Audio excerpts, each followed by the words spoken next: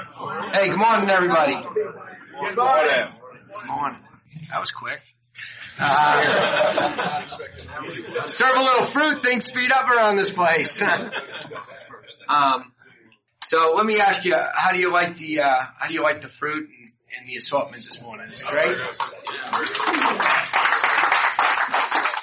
I'd like to recognize Roger and Henry for putting together breakfast this morning. I really appreciate it.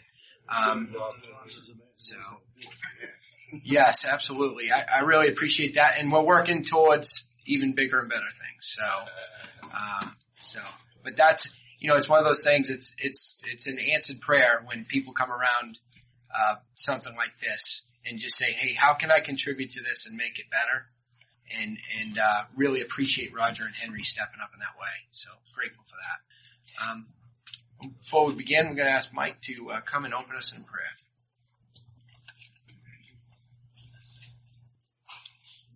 Thanks, Jim. Please keep Tom and Ann Jones in your prayers. Ann's MS is really kicking up in a bad way the past few weeks, and they need your prayers. So just continue to remember them, please. Let's pray. Lord, we thank you for a beautiful, crisp morning to come and fellowship together, to come and have a little bite to eat, and to be reminded that you love us and that we are on a journey together. We thank you for Alan, who will share today. I appreciate his friendship and his leadership, appreciate his walk with you, and pray that as he shares today, that will come through and we will hear how you're using him and how you're guiding him. Lord, continue to bless us all on our journey, and may we be the men, the disciples, the fathers, the husbands that you call us to be. For we pray in Jesus' name. Amen. So, welcome. I see a few new faces here, and I welcome you to the RUMC men's group. I'm just so grateful to have you here with us this morning. For those that have been coming, there were a couple of changes with the schedule that I just wanted to make sure that you noted and updated your calendars accordingly. First and most specifically, our meeting in the month of March got moved from the 6th to the 13th. And the reason for that is that we have the RUMC pre-K consignment sale. So if you've ever been before, they do an unbelievable job. And this room is packed with toys and all sorts of good stuff. So, starting on Thursday. So we pushed it back a week and just wanted to make sure that you noted that. We've also had a little bit of a reordering of the speakers, and, so please take note. I'd welcome any of you to make sure that you grab a copy of our flyer and bring it home with you so that you can make notes accordingly and maybe share it with a friend. Today we're going to have Alan Kennedy share with us, and I'm really looking forward to hearing what Alan has to say. Alan is very active in this church, as many of you know, and we have a similar background, and I'm really looking forward to hearing his story. One of the things that when I've had an opportunity to share a couple times before, I've talked about it, and I think this is what Alan's going to talk about. But God is active in this church. God is working through this church to transform hearts, transform lives, transform communities. And I am really just grateful for Alan's leadership, and just really grateful to hear how God has used this church to encourage him on his walk in his journey. So, without further ado, Alan. Good morning. I do a ton of lectures every year in the corporate environment, well over 100 probably, but I've never before ever got out in public and talked about my faith journey, so I'm pretty nervous today. I told Mike I might take some medication. But I'm going to start. Some if you need. Well, there you go. I want to follow Bob Fletcher's lead and tell a totally irrelevant joke that makes fun of my own people. I was raised second generation Irish Catholic, and Tim and I have some similarities background. So I'll tell a little. My grandfather came from County Kerry in Ireland, And he always was telling Irish jokes, so I'll start with that. And again, it's totally irrelevant to what I'm going to talk about, but it'll help me feel better. And that's what counts. These two Irish guys are sitting, these two guys are sitting at a pub in Ireland, and they've talked to each other. The guy says, I couldn't help but listen to your accent, and I see you're from Ireland. I said, yes, I am. He goes, oh, do you mind telling me what part of Ireland you're from? He goes, I'm from Dublin. He goes, no, yeah, I say I'm myself. And they click their mugs together. He says, another round for me and my close friend here. So they're talking. Well, he goes, do you mind me asking you what part of Dublin you're from? I'm from the West End. You are not. He says, I am too. He goes, well, I am too myself. Glasses clicked together. He goes, what parish were you in? I was in St. Timothy's. You couldn't have been. He goes, well, I am too. He goes, did you go to school there? He goes, yes, I did. What year did you graduate? 1965. Oh my Lord. I did myself. He goes, this is truly a miracle. Bartender's sitting there shaking his head. Waitress comes up and says, what's the matter, Patty? Ah, Jesus, the O'Brien twins. They're drunk again.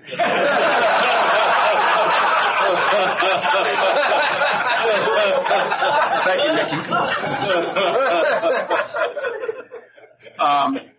When you do this and you get to follow the speakers that I've been able to follow, it's pretty intimidating. I don't know scripture as well as obviously as Bob and Rusty. I've not been to Peru. So I want to tell you about my story, today, which is a little bit different. As I said, I was raised second generation Irish Catholic. My mother was actually Southern Baptist and converted, from being a Southern Baptist to Catholicism in the 30s. Now, we always kid about Baptists and Catholics being pretty good at guilt and shame. So you can imagine being raised by a converted Southern Baptist in the Catholic denomination. But the Catholic Church at the time, and this is besides Tim, any other former Catholics here? Oh, well, geez, you know where I'm going then. This is my experience, so if it isn't yours, I'll give you that. I'll give you that caveat.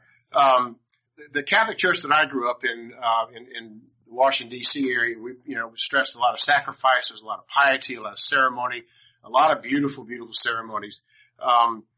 My family, and we never missed Mass, never missed a Mass, never missed a confession. And confession is truly a unique experience, particularly when you know the priest real well, as we did, because we would go into confession, bless me, Father, for I have sinned. It's been 1 month since my last confession.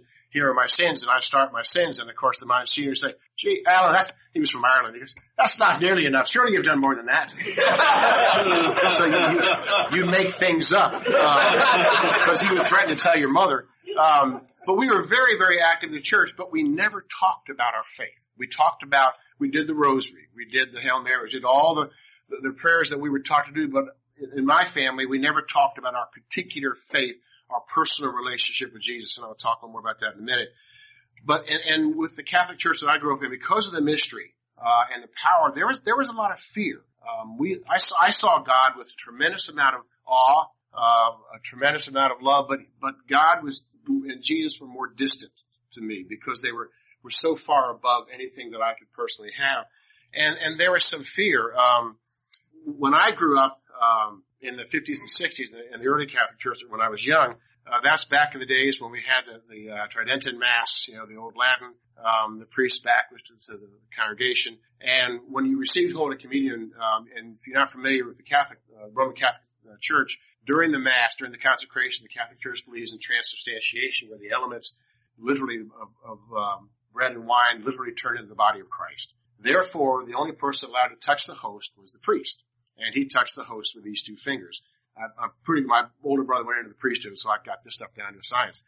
And unfortunately, if you happen to drop the host, all you know what broke loose, because you couldn't touch it. Nobody could touch it but the priest. So if it dropped on the ground, everybody jumped away, and of course he had to go into the sacristy and bring out a purificator or the cloth, and he'd bless it, and they take it back. And I always wondered what they did with it when they took the host back there. And when I became an altar boy, I know what they did. You just ate it. But there's a wonderful story in the book Angela's Ashes. Has anybody read the book Angela's Ashes? Wonderful book by Frank McCord, Pulitzer Prize winner, autobiographical about his life in Ireland in abject poverty. I think it was in Limerick, if I'm not mistaken. But he tells a wonderful story after his first communion. The first communion to Catholic boys and girls is an incredibly powerful moment. You're dressed all in white, and the families are there, and you practice for weeks ahead of time how to go up, and they give you strict instructions. Don't chew the host, don't let it touch the roof of your mouth. You don't, because you don't chew the Lord. let it melt on your tongue. And so you're always, people get fairly traumatized by this. And Frank McCourt tells a wonderful story that he goes to his first communion and he comes back home and he's so upset and he gets in an argument with his mother and he throws up. And his mother says, "Oh my Lord, you've thrown up the Lord." You've got to go, this is a true story. You got to go back to church right now, get the Father and do a confession. He goes, "But Ma, I just had my first one yesterday. Go back to church." So he goes back and he gets into the confession. As blessed be Father, for I have sinned. It's been one day since my first confession. And the priest says, what could you have done, lad? He goes, "I've thrown up the Lord." He goes, "You done what?"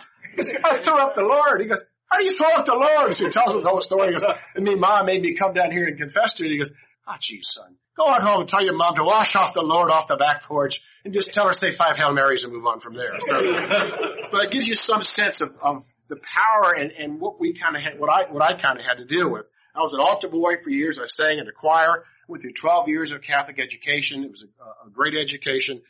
But, and I was very pious as a young child. I prayed all the time. And I remember one of my mom's stories is she looked out the kitchen window and I was kneeling in my neighbor's yard praying to St. Anthony because I'd lost my St. Christopher medal. I didn't find the medal.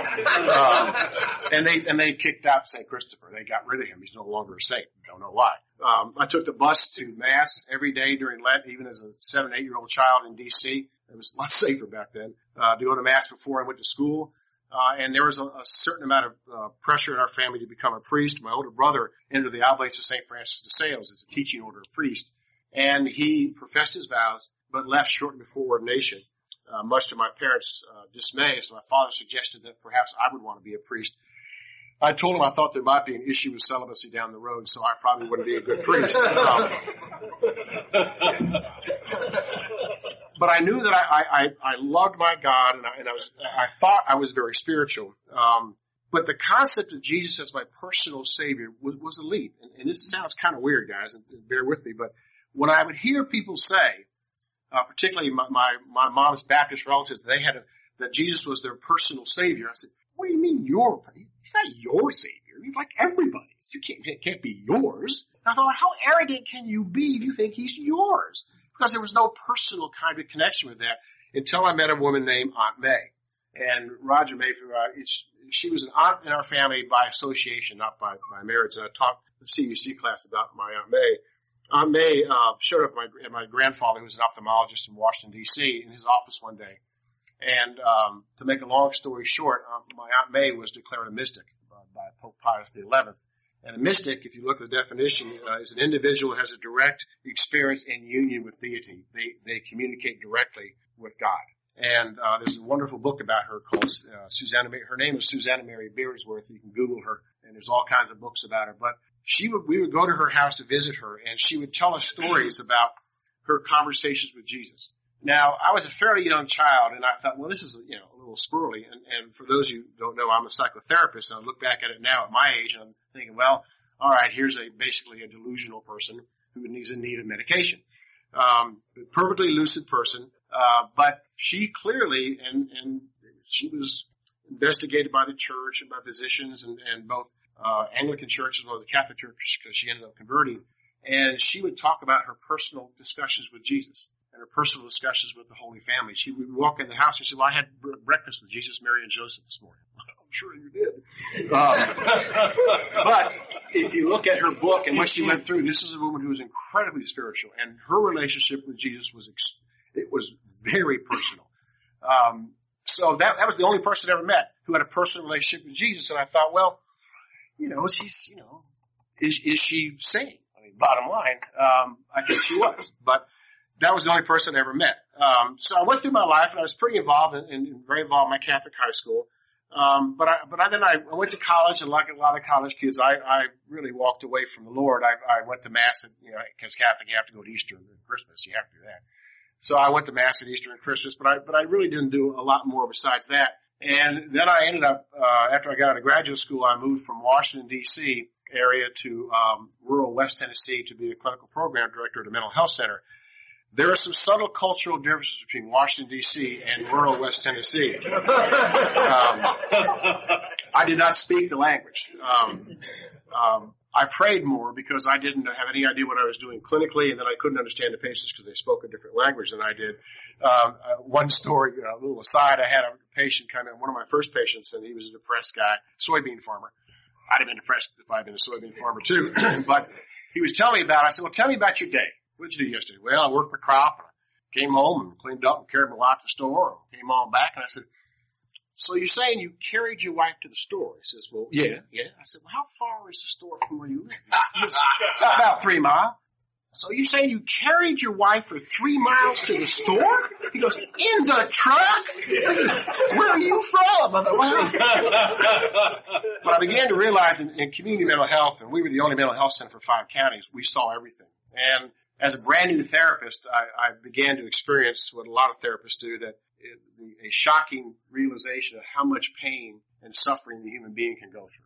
And I remember many, many times when patients left my office, and still today, I would start praying because I realized that the pain they were carrying was so horrible that only God could help them. But there's a theme to my praying. I'll get to that in a second. We'll probably pick up on it. But I would pray about, please help these people and talk about their particular situation. But I didn't pray with any regularity. It was, when the crisis hit, that's when I prayed. And I always seemed to pray when I needed something. That's when Jesus was the butt of mine. And we've all talked about that, that we pray when we're in need. We forget to pray when we're thankful. But God does answer prayers, but in His own way. Sometimes it's not the answer we expect, but sometimes it is. I had moved to rural West Tennessee. I was a single male in a town that didn't have a lot of single males. Martin, Tennessee, at the time was about 5,000. It's ballooned to 7,000 now. And I didn't know anybody at all. I remember praying one day when I was running, I would like somebody in my life, Lord, that I can love, who would love me the same. And I said, well, where am I going to find that in West Tennessee? But God sent me Marcia, my wife. So now I'm going back to West Tennessee the rest of my life. But truly that was and I told Marcia that the first prayer I remember being answered was her. And I began to think, gee, I've got to start thinking differently about my belief, my faith in God. And we decided to get married, and I remember talking to my in-laws, and they said that I was the first live Catholic they'd ever met. So I asked them to share with me more about what that meant. And they said, my father-in-law said, God rest his soul, he says, we saw that Pope fella on television, he's already dead. So we got married, we moved to Roswell, and I'm Catholic. Marcia was raised Maranatha Southern Baptist. I mean, real conservative Southern Baptist. She had never met a priest before, and so we went to get our wedding blessed. I've never seen my wife shake before or since when she met the priest. And I said, and he came out, he had civvy clothes, and I didn't have his collar on. She's like, I said, what'd you think? Was he coming to the door naked or something? So we moved to Roswell. We started going to 2 churches. We went to St. Anne's down the road and Mariana First Baptist. I knew I'd have a hard time in the Baptist church. I just sensed that. And my wife thought there was too much exercise in the Catholic church because you're always up and down, kneeling, that sort of thing. But we decided we alternated back and forth, but we weren't really consistent. And my faith journey really had not matured much beyond where it was probably when I was in high school. And here I was a grown man. And I started praying again this time because I needed something else. We wanted to start a family. Well, God works in different ways. It took us, we went through years and years and years, 6 years of infertility. So Marcia had 4 surgeries, and finally Marcia got pregnant, and we wanted to lose the baby in the second trimester, miscarriage. And I remember praying at that point, boy, I was angry. And I was particularly angry because how could God punish somebody as nice as my wife? And if you met my wife, she's a saint. I've severely overpunted my coverage, as the choir tells me. But she never says anything bad about anybody. Maybe except me occasionally. Justified. But I thought, how could our Lord let that happen? You must not understand what it's like. And that was one of the critical moments of my faith journey. You don't understand. So finally nothing happened. We lose the baby, and all of a sudden, we said, we're going to adopt. And, we talk about God things happen. We adopted our son Jacob, who's, some of you know, is Korean. And he came home to us when he was 4 months old, and Marcia, much to our surprise, was also pregnant. And when you're infertile, you know how these things happen because you have grafts. and that sort of thing. My youngest son Patrick was conceived the day Jacob was born in Korea. There is a God. Also, I think God realized that we needed some refreshment in our gene pool. A little shout.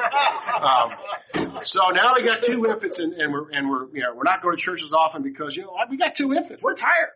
I don't have time for church. But when I realized that maybe the boys thought Charles Kuralt on Sunday morning might be God, I thought I need to start going to church. So we were invited to a Christmas concert here at Roswell. And my family, and I've been in the choir for years, my whole family sings. It's just something that we've always done. My mother was a phenomenal soprano. My older brothers auditioned for the Vienna Choir Boys and made it. My dad didn't let him go, but he made it.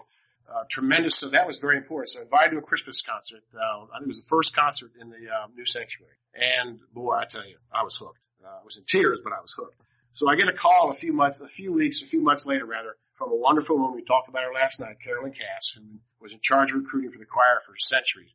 And she asked me if I wanted to join the choir. So we talked for a while and explained the logistics. So I came downstairs.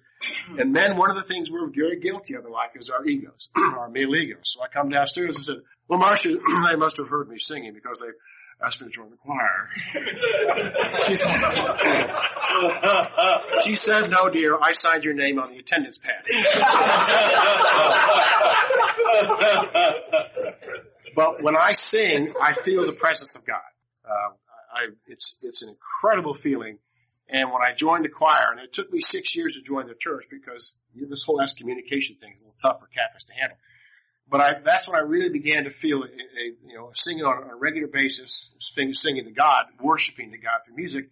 I began to feel a lot more connected to Jesus personally. But I still didn't quite think I had, because I didn't think he still understood how I really felt, how we had felt in our lives and this sort of thing. So I progressed in my faith journey, and I began to understand this a little bit more. And I've read the Bible through twice. First year, just cover to cover. Last year, the chronological Bible. I'm very thankful I didn't live in the Old Testament. It's brutal. I spent, how many times have I texted you, Mike, while I was reading the Bible saying, I cannot believe they killed the children. And I'm on and on and on. And Mike just very patiently answers back saying, you're bothering me now, but I'll answer. But no, he doesn't. But I still didn't quite understand it. And my relationship with Jesus began to change when I began to realize that during my darkest times, that I began to think that maybe he does know how I feel. And I began to realize that most powerfully in the first Good Friday service that I ever attended here. When it began to come home to me through our beautiful service, how painful and how horrible the crucifixion was. And I knew that intellectually, but it really began to realize that how he did this for all of us. And I even began to believe, for example, that he might have actually done it for me. I mean, it was a kind of group thing, but perhaps even for me. So when I'm in profound pain or in some depression, and it kind of runs in my family a little bit too, my healing begins with the knowledge that he knows how I feel. And you look at Scripture, Jesus chose to die the way he did. He knew coming ahead of time. And I think what really hit me, this was a couple of years ago, very, very powerfully. I was talking to Mike. In fact, I was at the bookstore. I was texting him. I said, what's one of the best Max Lucado books? What would you recommend? And he recommended the book, he chose The Nails. And I read that book, and I got to the 10th chapter, which is called I Understand Your Pain. And I thought, man, and I never realized that during the crucifixion that the reason Christ chose not to drink the wine was because of the sedating properties of the myrrh and the gall. He chose to go through the pain because he wanted us to know he knows what it feels like. I thought, man, that's nuts. But it hit me so profoundly. So I want to share just a quick excerpt from the book. Because it just really hit me strongly. Before the nail was pounded, the drink was offered. And Mark says in the gospel, the wine was mixed with myrrh, and Matthew describes it as wine mixed with gall. Both myrrh and gall contain sedative properties that numb the senses, but Jesus refused them. He refused to be stupefied by the drugs, opting instead to feel the full force of the suffering. Why? Why did he endure all these feelings? Because he knew we would feel them too. He knew that we would be weary, disturbed, and angry. He knew we'd be sleepy, grief-stricken, and hungry. He knew we'd face pain, not the pain of the body, certainly pain of the soul, pain too sharp for any drug. He knew we'd face thirst, and not a thirst for water, at least a thirst for the truth. And the truth we glean from the image of a thirsty Christ is that he understands. And because he understands, we can come to him.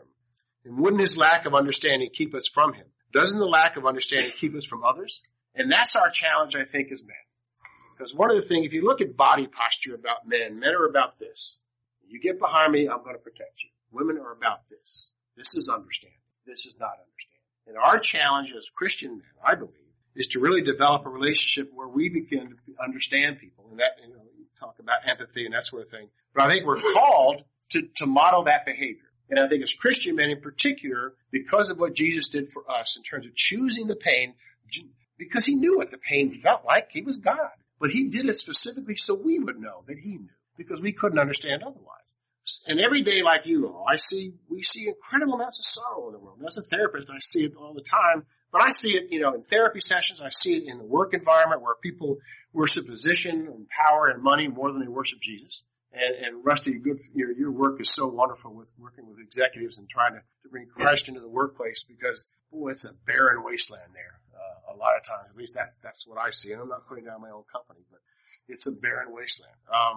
So I think we need to walk as the Lord does. We need to model this for our children and for our wives and for our grandkids and for all that we see, not only our fans, but also with each other in our church. How much compassion and empathy do we show for each other in our church? 2 Corinthians has I ran across this in Max's book, and also when I was reading the Bible last year. It says, "Praise be to God the Father, our Lord Jesus Christ." This is 2 Corinthians. "The Father of compassion and the God of all comfort, who comforts us in all our troubles, so that we can comfort those in any trouble with the comfort that we ourselves have received from God. For just as the suffering of Christ flows over into our lives, also through Christ, our comfort overflows." Jesus was the ultimate teacher. And I think we are therefore obligated as Christian men to teach. And I think about the power of teachers. Most of my family are teachers. My mother taught, my twin brother taught. He was a principal 30 years. My sister-in-law and I taught a little while. My older brother taught. Do you all remember your favorite teacher? You remember your favorite teacher? You can picture that person. I'm 60 years old, which Mike shared nauseam with everybody. But I'm 60 years old, and I remember my second grade teacher was one of the most incredible women I've ever met in my life. That was 53 years ago, and I still remember that. You all remember your worst teacher? Boy, you see more nods there. But I think about what teachers do, and I want to read you a story that my brother sent to me, and it's a true story. It's not from the Bible, but it is God-led. It was without a doubt. So it's an example of how we impact other people's lives in the most minuscule ways. Some of the choir have heard this. It's about a little boy named Teddy Stoddard. I don't know if you've heard the story or not, but I want to read it to you. Jean Thompson stood in front of her fifth grade class, and watch my time here, Tim. Fifth grade class on the very first day of school in the fall, and told the children a lie. Like most of the teachers, she looked at her pupils and said that she loved them all the same, and that she would treat them all alike. And that was impossible, because there in front of her, slumped in his seat in the third row, was a boy named Teddy Stoddard. Mrs. Thompson had watched Teddy the year before and noticed he didn't play well with other children, that his clothes were unkempt, and that he constantly needed a bath. And Teddy was very unpleasant to be around. He got to the point during the first few months of the school year that she would actually take some delight in marking his papers with a broad red pen, making bold X's, and then marking an F at the top of the paper, biggest of all. And because Teddy was such a sullen little boy, no one else seemed to enjoy him either. At the school where Mrs. Thompson taught, though, she was required to review the child's records and put Teddy's off until last. When she opened his file, she was in for a surprise. His first grade teacher wrote, "Teddy's a bright, inquisitive child with a ready laugh. He does his work neatly, has wonderful manners. He's a joy to be around." Second grade teacher wrote, "Teddy's an excellent student, well liked by his classmates, but he is troubled because his mother has a terminal illness and his life at home must be such a struggle." His third grade teacher wrote, "Teddy continues to work very hard, but his mother's death has been hard on him. He tries to do his best, but his father doesn't show much interest in him, and his life will soon affect him if some steps are not taken." Teddy's fourth grade teacher wrote, "Teddy is withdrawn, doesn't show much interest in school, doesn't have any friends, and sometimes sleeps in my class. He is tardy and is becoming a problem." By now, Mrs. Thompson realized the problem, but Christmas was coming fast and was all she could do with the school play and all, until the day before the holidays began, when she was suddenly forced to focus on Teddy Stoddard one more time. The children in her class brought her presents, all wrapped in gay ribbon and bright paper, except for Teddy's. That was wrapped in a scissored grocery bag. Mrs. Thompson took pains to open that gift in the middle of all the others, and some of the children started to laugh when she found a rhinestone bracelet that was missing some of the stones and a bottle of cologne that was only 1/4 full. She stifled the children's laughter when she exclaimed how pretty the bracelet was, putting it on and dabbing some of the perfume behind her wrist. Teddy Stoddard stayed behind that day just long enough to say to her, Mrs. Thompson, today you smell just like my mama used to. And after the children left, she cried for at least an hour. And on that very day, she quit teaching reading and writing and speaking. Instead, she began to teach children. Jean Thompson paid particular attention to the boy they called Teddy. As she worked with him, his mind seemed to come alive. The more she encouraged him, the faster he responded. And on the days there would be an important test, Mrs. Thompson would remember that cologne. And by the end of the school year, he had become, well, the smartest child in the class and also become the pet of the teacher who had once vowed to love all her students exactly the same way. A year later, she found a note under her classroom door from Teddy, telling her that of all the teachers he'd had in elementary school, she was his favorite. 6 years went by before she got another note from Teddy. He then said they had finished high school in third in his class, but that she was still his favorite teacher of all time. 4 years after that, she got another letter saying that while things had been tough at times, he had stayed in school, stuck with it, would graduate from college with the highest of honors. He assured Mrs. Thompson that she was still his favorite teacher of all times. Then 4 more years passed and yet another letter came. This time he explained that after he got out of college, he decided to go a little further. And the letter explained that she was still his favorite teacher of all times, but that now his name was a little longer. The letter was signed Theodore F. Stoddard, M.D. The story doesn't end there. You see, there was yet one more letter that spring. Teddy said he had met a girl and was going to get married. He explained that his father had died a couple of years ago, and he was wondering, well, if Mrs. Thompson might agree to sit in the pew usually reserved for the mother of the groom. You'll have to decide yourself whether or not she wore the bracelet, the one with the rhinestone was missing, but I bet you on that special day, Jean Thompson smelled just like she did so many years before, on the last day of school before Christmas. We never realize the power we have as men and as women to impact people's lives in an incredible, powerful way, particularly as Christian men walking our walk. And we also need to be very intimate with our faith. And that was one of the biggest leaps for me. And Mike, in your sermon, I think it was probably late spring or early spring, you talked about praying with your wife in bed. Well, Marcia and I went home that night and we started doing that. And I pray with the family, we do the blessings and all that stuff, but I've never prayed about me in front of my wife. And it's an extremely intimate moment. And we do it every night before we go to bed. And I'll tell you guys, there's something about praying to God to let your anger go because you've been a jerk that day, while you're holding your wife's hand in bed. Because then she knows you've confessed it to God and you're really toast. But it's a very intimate moment that Marcia and I share every night. Thank you, my friend. It's the most powerful moment of our day as we lay there in the dark and we pray about our kids, about ourselves, about our church a lot, about Tom Alderman, about Tom Jones in the last couple of days. And I would challenge us to take the time to be intimate in our faith, to show compassion, to show kindness and love, but do so in an intimate way because we never realize the power we're going to have on other people. So what I would like you to do this morning is we got about 10 minutes, right? Am I on time here? And I'd like you to pair off with somebody you don't know. And a lot of us know each other, but do that. And I'd like you to share with them what is some way that some Christian has impacted your life by some small thing they've done. What's the most powerful way somebody has impacted your life? And I'll share the first one that I ever had. And it was in high school. We had a wonderful priest named Father Gene Brake. He used to call himself One Punch. Had huge, massive arms. Had huge Coke bottle glasses. And he said, he grew up in the ghettos of Philadelphia. He goes, they used to call me One Punch because as soon as I got one punch in and my glasses got knocked off, that was pretty much all I got. So he used to get beat up a lot. And he left our high school, this is during the late 60s, to go live in the middle of Washington, D.C. on his own to start a mission. This was very unusual for Catholic priests, particularly back then. And he was the first man I ever saw that really walked the talk. And I had the opportunity to get to know him pretty well because in my high school, when we went to confession, we did not go in a confession. We sat down in a room with the priest and we talked.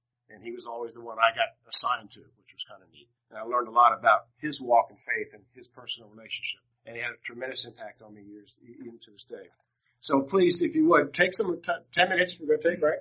And meet somebody you don't know, and share with them how somebody has impacted your life. Great discussion today and amongst us. But just want to interrupt that for a moment because I'm cautious of the time. We do need to, I think, fix that clock at some point because it's not accurate.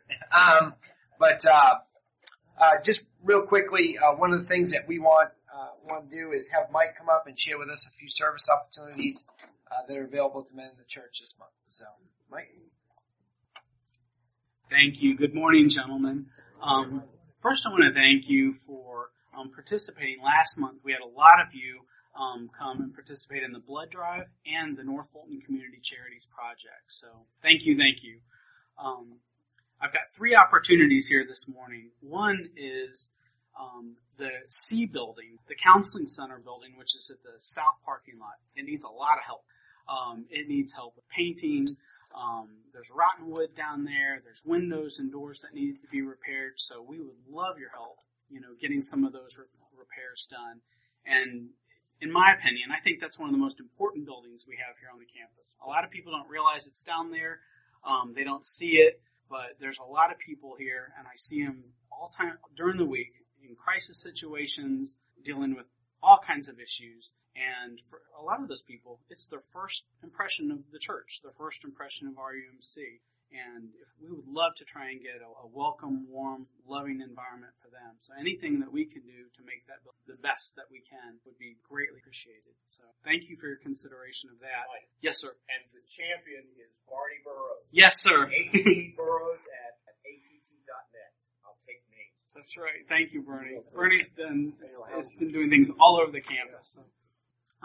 One other thing that we would love to do is you might not see it because it's covered with weeds right now, is the DARE trailer that's in the south parking lot. That DARE trailer has been used for various relief projects in the past, everything from tornado relief in North Georgia to Hurricane Katrina relief in Mississippi. And that trailer has sat idle for too long.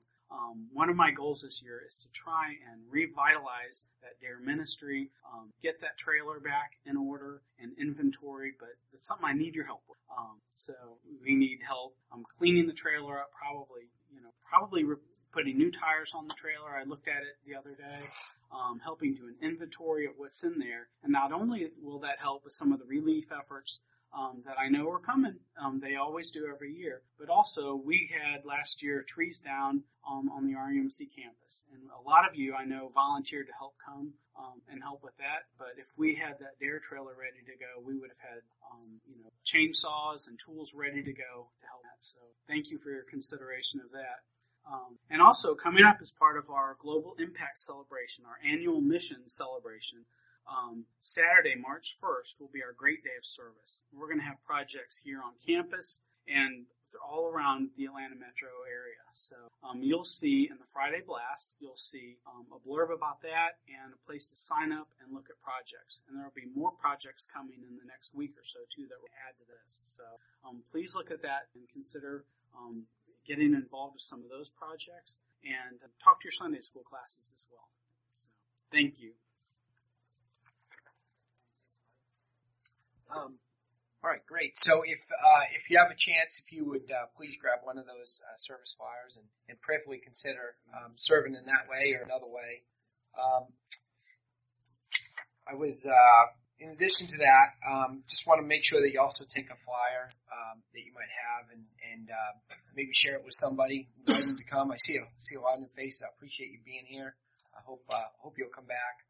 I do want to thank Roger and Henry for all that they did this morning to enrich our program. I'm really grateful for that. And I just want to thank Alan for just doing a fantastic job this morning. Just thought his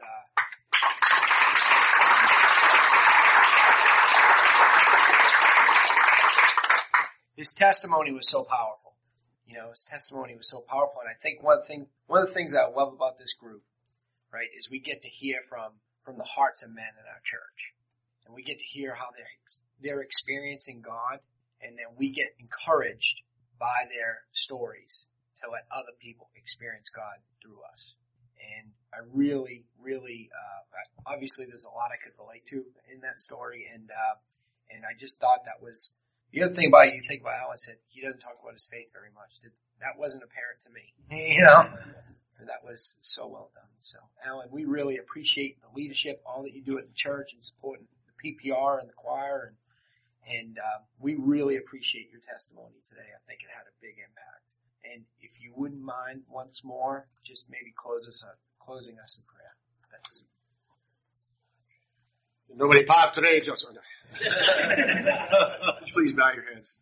Heavenly Father, I thank you for this day, and I thank you particularly for this group of men that's come together to talk about our love for you and our faith walk.